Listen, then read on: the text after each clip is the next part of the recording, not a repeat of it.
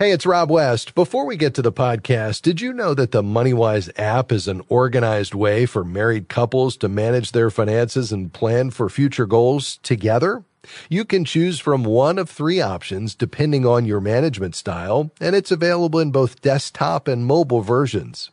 You can get this great biblical money management solution by going to moneywise.org and clicking the Manage tab. Now, here's the podcast.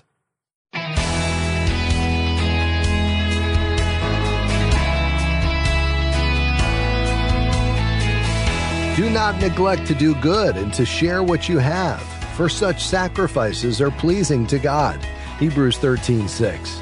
I am Rob West. God's Word has a lot to say about being generous, but it also repeatedly cautions us to be wise in our affairs. I'll talk about how you can be both wise and generous today. Then it's on to your calls at 800-525-7000. That's 800-525-7000. This is MoneyWise, biblical wisdom for your financial decisions. Well, this is the time of year when many of us are thinking about how we can be more generous to God's kingdom with year-end giving. Despite uncertainties about the economy, it's a time to be thankful for God's provision and to show our gratitude. Psalm 106:1 tells us, "Praise the Lord. Oh, give thanks to the Lord, for he is good, for his steadfast love endures forever." So naturally, we want to show our gratitude with our giving. But this isn't just about writing checks to various ministries with funds we have left over when all the December bills are paid. We must also be wise with our giving. Proverbs 3:13 teaches, "Blessed is the one who finds wisdom and the one who gets understanding." You see, the first step in becoming a wise giver is taking some time to think and pray about where to give.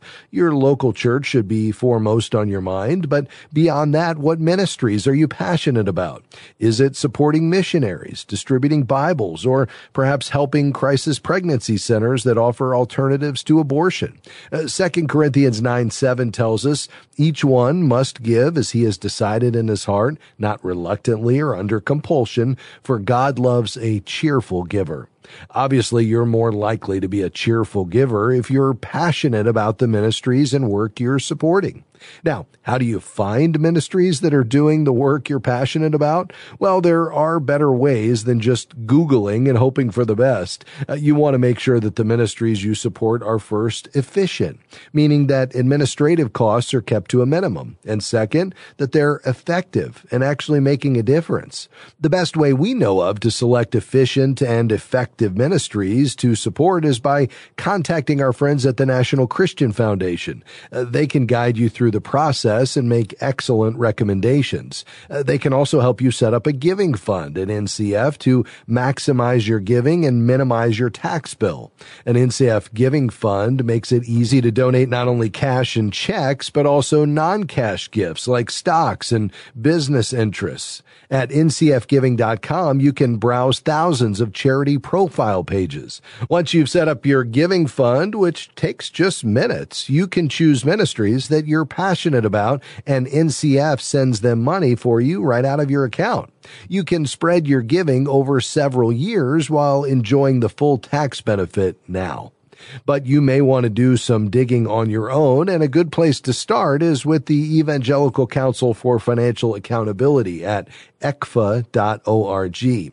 It doesn't rate ministries, but rather provides accreditation to those that adhere to standards of responsible stewardship, including doctrinal issues, governance, financial oversight, transparency, even staff salaries, and truthfulness. If a ministry has the ECFA seal of financial accountability, you can rest assured that it's on the up and up. Sadly, there are some bad actors out there, organizations claiming to be Christian ministries that are fraudulent. So you do have to be careful. Another good place to check for potential fraudsters is ministrywatch.org. The stated mission of this watchdog organization is to promote transparency, accountability, and credibility of Christian ministries. To help donors make wise decisions, Ministry Watch creates profiles for church and parachurch ministries. It identifies organizations and their leadership that may be engaged in misleading behavior or wasteful spending practices. But Ministry Ministry Watch also identifies ministries that operate in good faith and are run efficiently. You may want to do some giving outside of Christian ministries, and you can check out potential charities at give.org. It's an arm of the Better Business Bureau that evaluates and accredits charities based on various standards, including complaints, donor privacy, and conflicts of interest. Give.org also lets you file a complaint against a charity, read and write reviews, and get tips on giving. So there are any number of places where we can check out potential ministries and charities for our year-end giving so we can be wise givers. This is MoneyWise. For a little while anyway, we have a new name coming in January, but we'll talk about that more later. But by any name, it's always biblical wisdom for your financial decisions. Stick around.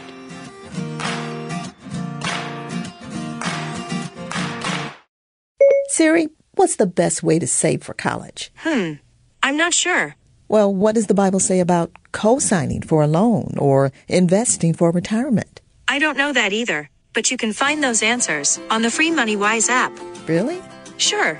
You can connect with the online community and get answers and encouragement from MoneyWise coaches. That sounds great. Siri, download the MoneyWise app. Got it. Learn more at moneywise.org. We are grateful for support from Sound Mind Investing and the MoneyWise program.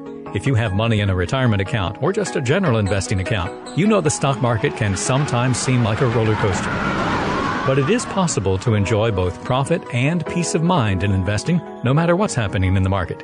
You can see a short video webinar on that topic at soundmindinvesting.org. Since 1990, Sound Mind Investing has sought to offer financial wisdom for living well.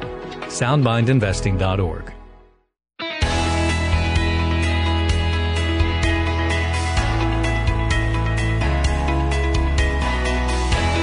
Welcome back to MoneyWise. I'm Rob West. This is the program where the 2,300 verses on money and possessions found in God's Word intersect with today's financial decisions and choices. The number to get in on the conversation, 800-525-7000. 800-525-7000. Let's head right to the phones. Illinois. John, you'll be our first caller today. Go right ahead, sir. Thank you for taking my call. I'm going to send over $20,000 to my brother in Arizona from an inheritance. I'm going to send it in $5,000 increments. Aside from a wire transfer, what would be your first, second, and third choice in sending that money in terms of safety? Yeah. I appreciate that, John. Why, though, a second and third option? Because a wire transfer would be my preferred choice. It's considered extremely safe. It's a secure transaction, which is initiated by authorized personnel at a bank or a non-bank wire transfer service. And once they're initiated, they can't be canceled. So that would be both a quick, reliable, but also a safe way to move money. So would you be able to just go with that option? I would prefer not to. Where the money, the bank that it's in, I have reason to believe. Well, I don't trust that a mistake will not be made. Ah, I see. Okay. The challenge is, I guess the other option would be to send a certified check, a certified bank check. The other transfer services like Zelle and Venmo, they're going to have limits, that would be lower, I think, than the amount you're looking to send with these $5,000 increments. So if you're not going to use a wire transfer, I'd probably go with a certified check if I were you.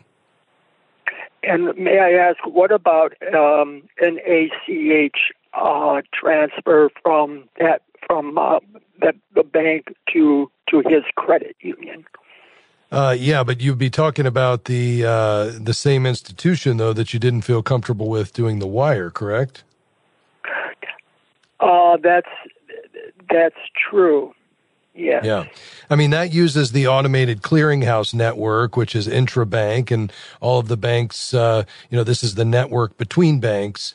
But, I like the wire better. And if you're relying on the bank to issue the ACH, using the automated clearinghouse to transfer between another bank versus the same bank initiating that wire and sending it out, I'd probably go with the wire transfer, and it, in the same way that the ACH would, it would also rely on the bank to act on your wishes. But I think I would go, you could certainly use either of those. I'd choose the wire first. And then if you wanted to go with more of a paper approach, you could go and get that certified check. You'd have it physically in your hand, and then you'd be relying on the safety of the delivery service where you could insure it and track it. But obviously it would not be going electronically. You'd have to rely on, whatever shipper you were using at that point. So I think, John, I would feel best about a wire, but I wouldn't have a problem with an ACH. I see what you're saying. And in terms of what about the U.S. mail as opposed to UPS or FedEx? Yeah, if it's me, just given some of the challenges I know many have experienced with the U.S. Postal Service as of late, I would trust the reliability of one of the other carriers that you referenced, either FedEx or UPS, and you could certainly put insurance on it, but more importantly, you can track it. And I would do priority overnight with that. But I think in either case, my preference, I think in order of importance, might be wire, and then ACH, and then personal cashier's check. All right. Let me ask you one other thing. What about the cashier's check versus a personal check? Well, I would use a bank check, initiated, so that would be drawn on your account, certified check from the bank, and that would be the way that I would go. That way, you've got obviously the paper trail, and you would with your personal check as well, but I'd probably go in and get that certified check if I were you. So that at least gives you some options, John. I trust you'll make the right decision. I hope it all works out for you. We appreciate you checking with us, sir. Hey, we have a couple of lines open, so if you'd like to get in on the conversation, we'd love to hear from you today. The number, 800-525-7000. Let's head to, Illinois. Miriam, thank you for calling. Go ahead. Hi, thank you for taking my call. Sure. I have a question. I have 5 rental properties, and I was suggested that maybe I should look into an LLC versus I did talk to my insurance, State Farm Insurance, that they do have an umbrella policy. I just don't know which way to go with this. Yeah. To see what you think. Obviously, these are two separate issues, but to the extent you're trying to address liability, they have implications. Both of them have implications there. I think the umbrella policy is a no-brainer.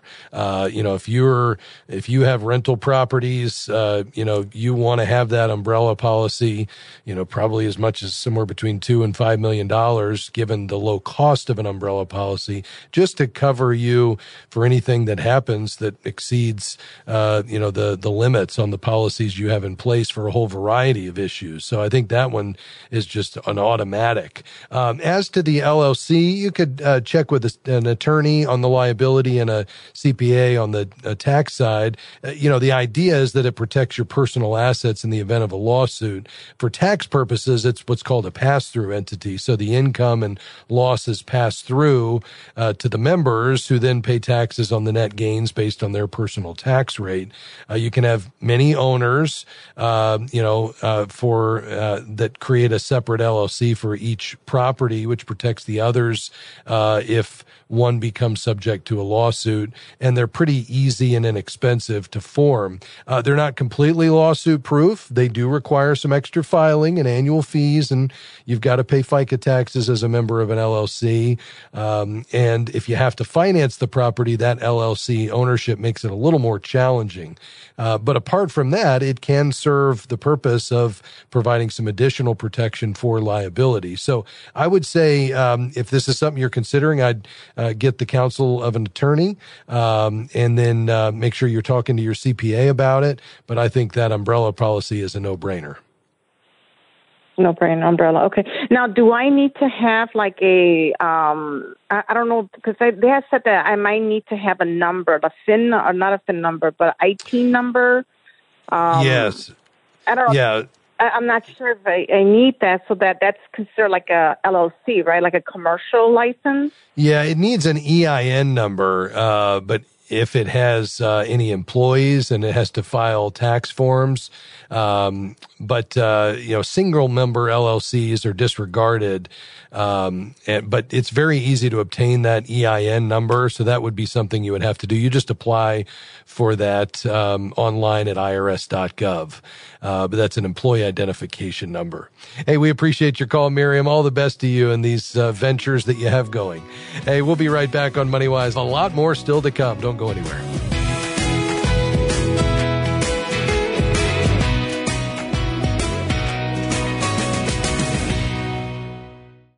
Do you ever feel stressed or anxious about money? If so, that's normal, but you don't have to accept that.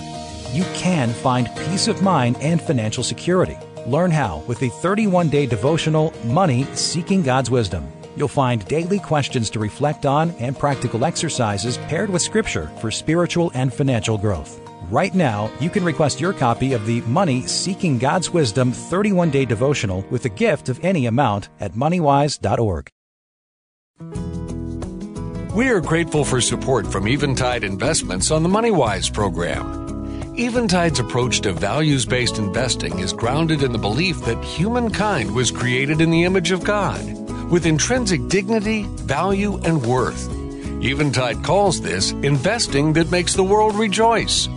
More information is available at eventideinvestments.com. That's eventideinvestments.com.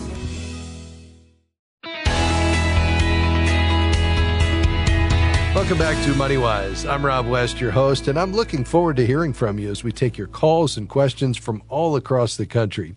800-525-7000 is the number to call. Bradenton, Florida. Jeff, go right ahead. Hi. It's kind of a weird question, but so I moved in with my in-laws to save some money so I could get out with the wife and stuff like that, so we can get a new house and stuff. But then the economy and all of that stuff, the price hike, couldn't afford anything. And long story short, we're close to being able to move out and get a townhome or something like that, I'd say. We only ever lived in an apartment, then we moved back in with the in-laws just to save some money. And then poor decisions were made from my in-laws portion of things. And now they're in a financial deficit, and it's kind of like this thing where it's like, okay, do we stay and help them financially, or what do I do? I know Bible says bear one another's burdens, but at the same time, I got to take care of my family, but they're also my family. So it's just weird. I don't understand. And it hurts my wife because my gut instinct is, no, I got to take care of me, you, and we have a 9-month-old. So it's what do I, you know what I mean? Yes. And I just started a career, so I'm not making a lot of money right now, and my wife is, part-time. So it's I don't know what to do. Yeah. Well, I can certainly appreciate that, Jeff. And I know you want to honor your in-laws. You want to honor the Lord. The Bible, of course, says we're to look after our family and help when we're able. But I think there's a point where that help can become harmful if you don't have the resources to do that. So essentially, you all are living together still at this point and sharing expenses. Is that right? Yeah. Mm-hmm. And the thing is it was intentional that we were going to be there for a time, and helping each other. But, they've helped us out so much. And it's just I feel guilty because, they helped us in our time of need. And now they're in need and I'm just going to dip. You know what I mean? Yeah. And what's the long-term solution here? Are they retired? Is there any reason to believe things will get better? Is this just a need they're going to have for the rest of their lives because they have an income gap? What's going on? It's going to be a lifetime thing, I think. Okay. And is it their home that they own? Yeah, well, it's their home that the loan owns, if that makes sense. Sure. But they're the ones who purchased it. You moved in with them. Yeah. Mm-hmm. Yeah. And what is that need per month that they're short? Oh, geez. I mean, I'm not privy to that information. I've always, I mean, being the son-in-law, I don't want to ask all that detailed stuff yet, just because I don't feel like it's my place. But I mean, more than I'll tell you that much. But I mean, any amount would obviously help. And are there other siblings beyond your wife? Yeah. So, and that's it gets a little bit more complicated. They're also in a pickle. So, like the most stable one in the family would be my family, which is not saying much. Yeah. Well, I think you and your wife need to sit down, talk through this, and pray through this. What is she encouraging you all to stay put, to be able to continue to help in this situation, or what is it that she would like to do at this point? I think at this point it's just a state of utter confusion. I don't think that we have. That's why I called, because I don't normally call radio stations. Like, it's just a state of utter confusion. Like, we don't know what to do. It's just like the enemy's just got such a massive influence on what's going on right now. And then economically, like, even if we move out, is it wise? Can we sustain that? We want another baby, and it's just like, you know what I mean? I don't know. Well, I think the next step is really to get more information. You all need to really sit down and crunch your numbers for yourselves, separate from living with your in-laws, and just say, if we were to move out, where would we go? I mean, rental prices are sky high right now. I don't know if you're looking to buy something, but if you do, housing prices are high. You need at least 20% down. It doesn't sound like you have that saved up. So I think the first step is just to say, what does our plan look like for us to kind of launch out onto our own? Can we make the numbers balance in the budget and do it in a way that's productive? And if so, I think that's great. Now you've got that information. And then second to that would be, what is the real need that exists there for her parents, and what choices do you have? Let's not get into a binary trap, which is, do we stay or do we go? There's a whole host of options. It could be that you all move out and get on your own, which I think is healthy, and especially if you can afford to do that financially. And then maybe there's something that needs to happen with them. Maybe they need to sell and downsize. Maybe you buy something with an in-law suite and they come live in your home and, help you buy someplace a little bigger than you would have been able to provide otherwise. But at least now you all have your home, and, you've got a long-term plan where you don't feel like you're in limbo. But none of that can happen until you all have a good read on both your situation and the viability of it financially, and what's truly going on in their finances, which perhaps your wife does that with them without you there, if that's more comfortable. At some point, if you're going to be involved in this, you're going to have to be privy to the details, but she perhaps could have that initial conversation just to say, listen, we want to be totally honest. We're trying to get out on our own financially and start building our financial life. We love you guys. We want to honor you, and we're committed to, doing whatever we can within the resources we have, but let's talk about it. Let's look at the numbers. Let's get a plan. Maybe there's a third party that comes in, like one of our coaches or an advisor who can, provide some objective counsel. And then I think once you have the information, now you can say, okay, Lord, we've got the data. Now give us wisdom to navigate this. And there could be any host of options. One could be you all just, provide some supplemental income to them and they stay put. Again, they might sell and move in with you guys. Maybe you could get the rest of the siblings together and say, listen, we need to come up with $1,000 a month. How are we going to do it? To support the in-laws. We've got to look at all of the options, but none of that can happen, Jeff, until you all have clarity about where you all truly stand financially and then what their real need is as well. Okay. All right. Thank you much, man. Yeah, absolutely. So I think you and your wife need to first pray, ask the Lord to give you some wisdom. I think you all need to have this conversation about the path forward, and then you guys need to go to work on starting to crunch some numbers, and then you're going to have to sit down with her parents and, just do it in love and make sure it's clear that, this is your intention. You don't want to leave them high and dry, but you want to work toward a productive solution. And I can't imagine they wouldn't want you all to be out on your own, kind of getting your own financial house in order as well. So all the best to you as you navigate that. We'll ask our MoneyWise community to be praying for you, sir. God bless you. Well, before we run today, I want to ask you about how you think about money. Do you control how you spend it, save it, and give it, or does it seem to control you? Well, every day we talk about what the Bible has to say about money and how important it is to have a plan for how we manage it. If you haven't already done so, let me recommend that you check out the free MoneyWise app and let it help you get started on building a plan and working that plan so you control your money rather than it controlling you. You can find links to it on our website at moneywise.org. I'm Rob West. Many thanks to our amazing broadcast team and to you for listening.